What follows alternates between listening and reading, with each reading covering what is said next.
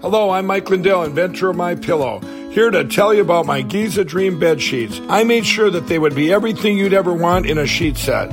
I started with the world's finest cotton called Giza. It's only grown in a region where the Sahara Desert, the Nile River, and the Mediterranean Sea all meet. The long staple cotton makes my Giza Dream sheets ultra soft and durable. They come with extra wide pillowcases to fit over any pillow and extra deep pockets to fit over any mattress. Not only that, they come with my 60-day money-back guarantee and a 10-year warranty. And now you can get the best sheets ever for the best price ever. When you buy one of my Giza Dream bed sheet sets, you'll get another one absolutely free. I personally guarantee that they'll be the most comfortable sheets you'll ever own. Go to mypillow.com and click on the radio listener specials for the buy one, get one free offer on Giza sheets. All you got to do, Renegade Nation, is enter the promo code RENEGADE or call 1-800-889-6817 for these great specials. That's 1-800-889-6817. Use the promo code RENEGADE.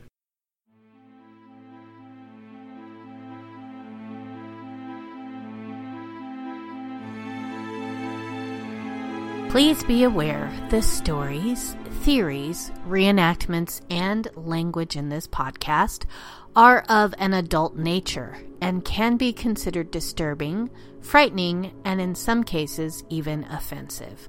Listener discretion is therefore advised. Welcome, heathens. Welcome to the world of the weird and unexplained. I am your host, Nicole Delacroix, and together we will be investigating stories about the things that go bump in the night, frighteningly imagined creatures, supernatural beings, and even some unsolved mysteries. But I promise, all sorts of weirdness. So, sit back, grab your favorite drink, and prepare to be transported to today's Dark Enigma. And on today's Dark Enigma, well, I'm sorry, but I cannot delay it anymore. Just cannot do it. I've gotten so many requests for it that I'm finally doing a story about Bigfoot. That's right, Sasquatch. All right, with that said, we will still be playing our drinking game. And as you know, the drinking game is only for those of us that are at home and have nowhere else to go tonight. The choice of libation, as always, my darlings, is yours, so choose your poison accordingly. All right, now for the game part. How about every time I say Bigfoot or Sasquatch, that'll be a single shot, and every time I say creatures, that's going to be a double shot. All right, we've got that business end out of the way, and we can jump headfirst into today's Dark Enigma. So, don your most comfortable hiking gear, grab your video and audio recorders, and let's check out to the wilderness with today's offering of some amazing real-life cases of humans living with Bigfoot, a veritable rock star of cryptozoology. These huge, hairy hominids have been sighted and searched for all over North America, and, well, all over the world. And there have often been some rather strange and curious accounts about them indeed. Yet, even more bizarre than sightings of Bigfoot are the occasional tales of people claiming to actually live in close contact with these mysterious creatures, making detailed observations and even forming bonds with them and communicating with them. It's a truly unique phenomena that is every bit as bizarre as you might expect. And you know, we're jumping into it. This particular phenomena is typically called Bigfoot habitation. The witnesses often referred to as contactees, and one can almost envision it as a sort of similar to Dian Fossey and her gorillas living together and studying each other in the mists. There are numerous such cases, and one fairly major account of Bigfoot habitation comes from the wilderness of, you guessed it, Washington State in the good old United States, and revolves around a witness named Sally Shepherd Wolford and her family. also being an account that perhaps transcends just hairy hominid encounters to truly catapult to the realms of high strangeness, but I'll leave that for you to decide. Wolford lived near the town of Orting, Washington in the 70s, along with her daughter Autumn, around which much of the tale seems to gravitate. They lived here in a rustic, modest, somewhat disheveled cabin described as an 11 by 33 foot wooden box with holes in the floor and a cold water faucet, surrounded by quaint wilderness and a sea of trees. But almost as soon as they moved in, there was a strangeness afoot. And Wolford says in an interview with Jeffrey Pritchett of the Church of Mavis radio show of this day, and I quote, "When we walked out to view the river, I knew we would live there. When we turned to walk back, my ex yelled, 'Racia!' and disappeared into the woods. I couldn't recall where we'd come out, so I took the most obvious path. I picked wildflowers as I walked, expecting him to do something to scare me, like jumping out from behind a bush and screaming. That was when I noticed the woods had become dark and completely quiet. When I looked up, the sky was filled with ominous rolling clouds. I shivered and realized I wasn't alone. And the presence I felt was not that of my husband. I screamed his name and turned to run, then a terrible smell wafted by on a sodden breeze. The woods erupted behind me, and I turned toward the sound of ripping foliage. As I watched, something huge and hairy disappeared into the trees. Charged by waves of fear, I began running again, but tripped over a root and landed in the wet sand. I lay still, catching my breath. When I looked up, I noticed the sky had returned to normal. Puffy white clouds stretched peacefully in a pale blue sky. Birds twittered from hidden perches. The fragrance of spring in the forest filled the air, and the presence was gone. I summoned up my last bit of courage and retraced my steps until I came upon the spot where I had dropped my flowers. Off to the side of the path, it looked like a tank had gone through the thick underbrush. Then the destruction just stopped.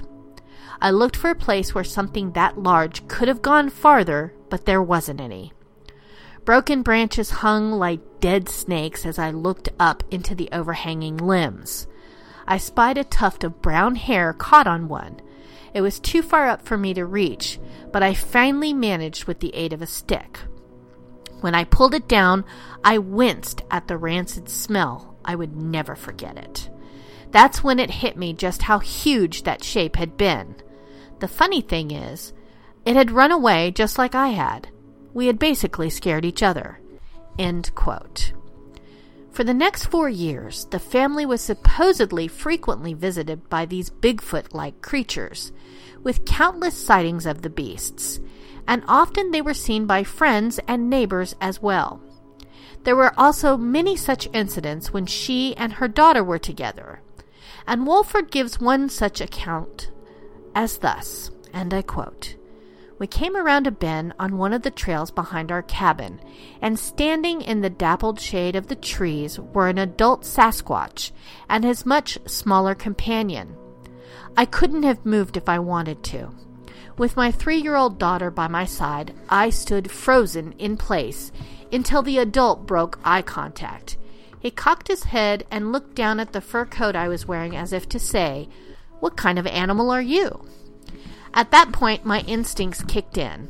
I spoke softly when I told Autumn to turn around and walk, honey, don't run. When she was safely out of sight, I turned and followed. The 2 Sasquatch never moved. When we returned to our cabin, we crawled into bed. My husband was livid when he came home from work because there was just no wood to burn. I told him we were sick because I had no other excuse for being in bed. I did not remember that meeting on the trail for over 20 years. But what I do remember most is the eyes, full of intelligence. They were about twice the size of my own, and no whites were visible. The color was brown, but they had a greenish tint, and were covered with a sort of convex lens like a cat. They were not the eyes of an animal, and I had the feeling that they had looked deep into my soul." End quote. Much of this was intertwined with a great deal of other mysterious occurrences, such as myriad light anomalies that appeared in the forest. And Walford says that often the Sasquatch that appeared would have these orbs around them, or wreaths of tiny lights like fireflies orbiting their heads and shoulders. She says of one such encounter, and I quote, "One night I was looking out the kitchen window and saw the tall, dark form of a Sasquatch walking down the path toward the river. Surrounding his head and upper torso were tiny, twinkling white lights. When I tapped on the window, the lights went out like someone had flipped a switch, and he was swallowed in darkness." End quote. It's all very bizarre. And besides sightings of mystery lights and Bigfoot, there was also the unusual detail in that Walford claims that at the time she was also frequently visited by a spectral elderly Native American gentleman whom she called the Dreamwalker. This stranger would apparently take her on journeys into the past, guiding her through the history of the Bigfoot in the valley, showing her the early life of the native Chinook tribe and their beliefs and way of life. She says of these, and I quote, "These journeys, for the most part, were quite disturbing, for they showed me the fate of both the natives and the Sasquatch as they were pushed farther into the forest or violently disposed of. I was given hope for the future of Sasquatch in the form of Dreamwalker's last words to me. Remember all I have shown you and teach your young ones. I will not be here to remind you.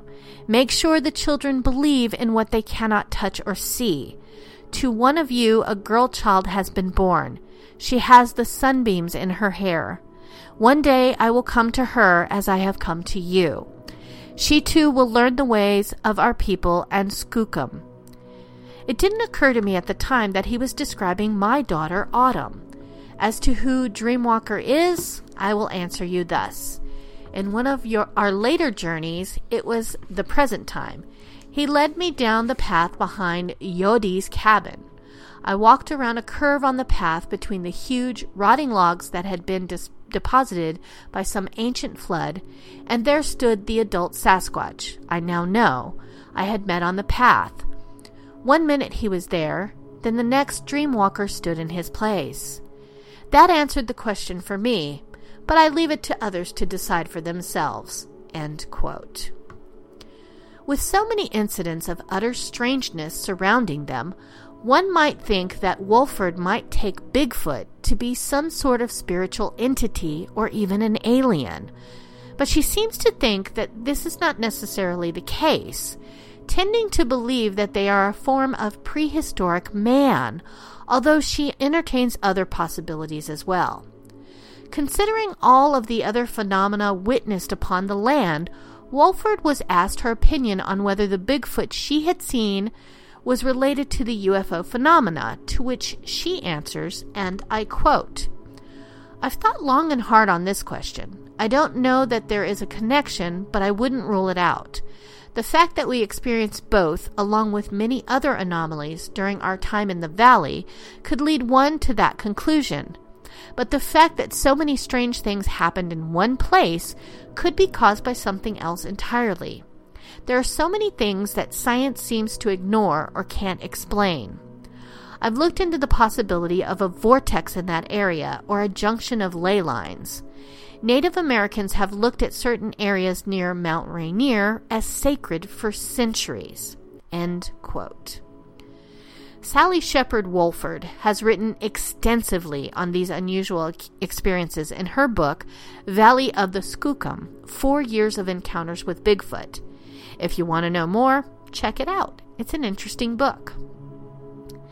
In another account, we have the story of one Julie Scott, who lived also with her husband and 2 daughters in the Pacific Northwest, in the northeast corner of Washington State, and who recounts her numerous dealings with what she calls the forest people. As soon as they moved onto the property, Scott says they were met with a wide range of inexplicable occurrences, such as noises, huge shadows darting about in the moonlight, feelings of being watched, and others. It came to their attention that this was a tribe of Bigfoot-like creatures circling their abode and even following them around from place to place, composed of a predominant male, several females, juveniles, and even infants. As to why this clan had congregated around them, Scott says, and I quote, "I believe they can read people and know their intentions, so they most likely saw us for who we really are, and that we would never harm them. They also seem to like females, 3 adult ones in our home, and children, 1 small granddaughter at the time, 2 now. Territorial? Don't think so. We have had them on our property at 4 locations where we lived and now live." End quote. So Bigfoot's following her around, I guess. Nice. These Bigfoot would apparently try to communicate with them through series of whoops, screams, grunts, growling, rock knocking, tree knocking, whistles, clapping, and others. And it was also said that they would often leave gifts for the family in the forms of rocks, food, firewood, plants, feathers, sticks, and, well, you know, the cat's best friend, dead animals. This continuous contact would go on for a full 6 months. But Bigfoot researchers who descended upon the property were unable to get any good photographic evidence of the creatures or even get a good look at them. Of the possible nature of these creatures, it seems complicated, and the witness says, and I quote, "I believe Bigfoot are flesh and blood creatures, but some can go in and out of dimensions. I say some because I believe there are different types of Bigfoot creatures having different abilities. They are not all the same. Some can disappear. I've seen one do that with my own eyes. I believe they are wild types of humans, more human than animal, like an ape. They have languages which make them human. Animals have vocalizations but not languages. This alone shows them to be human." End quote. Scott has also written a book of her and her family's extensive Bigfoot experiences called Visits from the Forest People, an eyewitness report of extended encounters with Bigfoot. There is also the account of a couple named Dusty and Lori Chandler, who live in a rural area with their 3 dogs near Carrollton, Georgia. And yes, this is close to where I live. Yay! Carrollton, Georgia. It's a place covered with thick wooded areas and many ponds, lakes, and streams. The couple claims that for years their property has been visited by a family of Bigfoot, which they often leave food out for and have even tried to communicate with. An interesting detail is that these creatures make beds of packed down brush and pine needles, as well as strange wooden structures reminiscent of teepees or lean-tos on the property. And they also often leave various items as gifts to the family on occasion.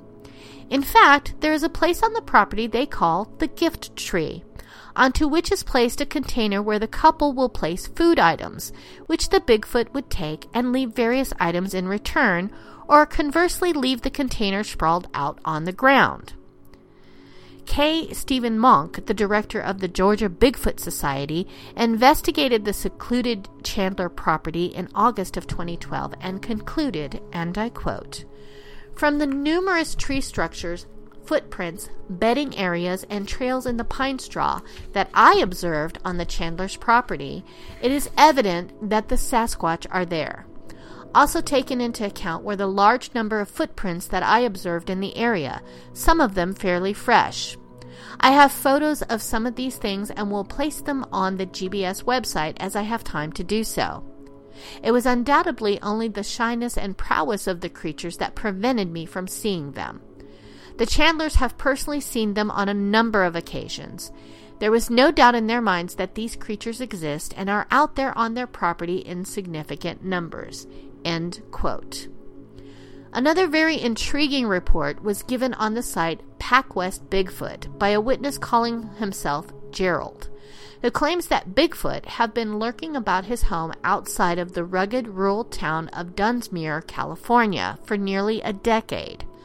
According to the witness, just a month after he and his wife moved to the property, there was strange activity in the vast, thick forest surrounding them in all directions.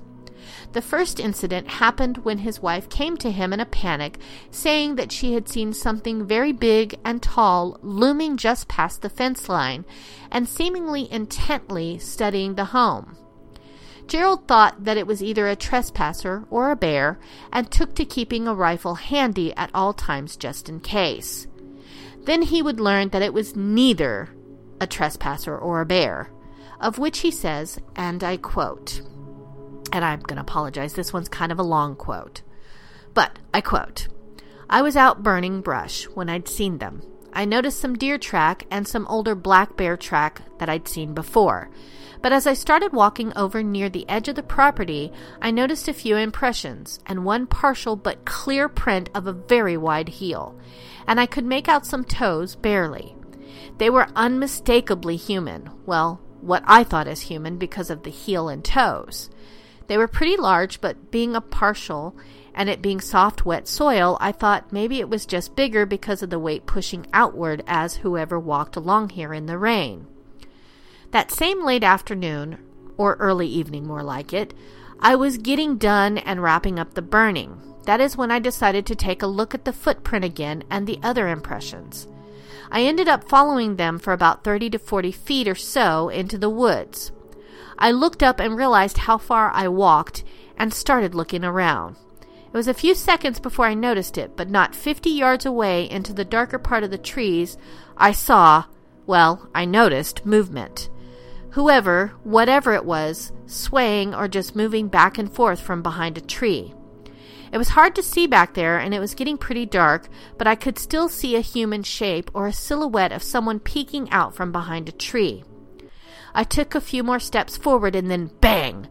That thing, and I knew that could not be a person at that moment, shot right out and ran on what looked like all fours. But even on all fours, this thing seemed as tall as me, and it looked like, after a second or two, it stood up and ran like you and I would. It disappeared after just seconds after that, and I was left with a big fat question in my mind about what I had just saw, and my heart racing and beating out of my chest. I turned and walked quickly but calmly back to the house." End quote. It soon turned out that there seemed to be more than one of these creatures, and they were frequently seen circling the property, always keeping beyond the fence and never fully coming out into the light. Some of these encounters were rather bizarre, to say the very least. Such one day when the two of them were out walking in the woods when they heard what sounded like people chattering away in a foreign language that neither of them could comprehend, which the witness would describe as low and raspy and literally sounded like some type of crazy mangled language. On another occasion, they watched in awe as a Bigfoot stepped out of the woods, walked right into their yard, which was highly unusual for them, and left there on the ground a line of 3 golf ball-sized rocks, for reasons unknown, but which Gerald suspects was some sort of bizarre gift or show of peace. In the coming weeks, the creatures made numerous appearances, and the couple took to leaving fruit out for them, noting that they did not seem to like oranges, always leaving those behind. For the most part, the creatures were shy and harmless, not showing any signs of aggression, yet there was one occasion when he claims one of them made a frightening display, of which Gerald says, and I quote, "One night when I was taking out the apples, again, but this time I was met with a grunt, a growl, and a bluff charge, I believe. My wife was there, she was always there, but stood back by the house. Ever since these things started coming around, she wouldn't venture too far out during the evening or at night, and I don't blame her, neither did I for the most part. I was setting the apples down when I heard the grunt, and then to the left of me a growl. My wife made a really weird like squeal or something and was pointing in the direction of the growl. There it was, a reddish-brown colored Bigfoot on all fours, almost glaring at me. It slapped the ground once, I remember, and let out another growl. Then, and scaring me half to death, it suddenly stood up and jumped forward in my direction about 3 to 4 feet. I almost fell over, backing up as fast as I did out of natural reflex. It, the Bigfoot, did not continue any further forward, but it did not move off either. It seemed to be standing its ground. I walked backwards slowly until I reached the house, and we both ran inside, and fast. That was the scariest moment we'd ever had while living there." End quote. As with all of the reports so far, no photographic evidence, nor any evidence really at all, has been submitted as of yet, making it all seems perhaps a bit suspect. If real, this case does perhaps give some insight into Bigfoot behavior, such as the leaving of gifts. The dislike of oranges, which, I mean, who doesn't like oranges, right? And the bluffing behavior that seems very reminiscent of what a gorilla might display. Without any evidence, however, we are left to merely speculate and wonder at what exactly is going on here. Anyways, lastly, we get to a family in the state of Michigan who claims that they have been feeding the Bigfoot living around their home in the area of Newago County for some time now, since 2009. The witness, a Robin Lynn Pfeiffer, said to Discovery News that there's a group of 10 of the massive creatures regularly visiting them, the largest standing 9.5 feet tall. And she also claims to feed them, saying, quote, "They get fish every day, a bucket of fruit, and a bucket of dry dog food. Their favorite thing is blueberry bagels. If I'm not baking them, I go to different stores to buy them." End quote. I'm just going to say it. Who doesn't love blueberry bagels, right? I know I do. Blueberry muffins, too. So, Robin, if you're cooking, send me some. All right. She has also said that she has taken many plaster casts of their enormous footprints, but that they are too shy and clever to be photographed, which sounds pretty convenient. Well, it is. It's pretty convenient. But, okay, we'll buy it. Interestingly, these Bigfoots are also said to make wooden structures in the woods and are apparently fond of braiding rope left out. And they are said to be big fans of knocking pieces of wood together. You know, we call it wood knocking, because we're so good at naming things.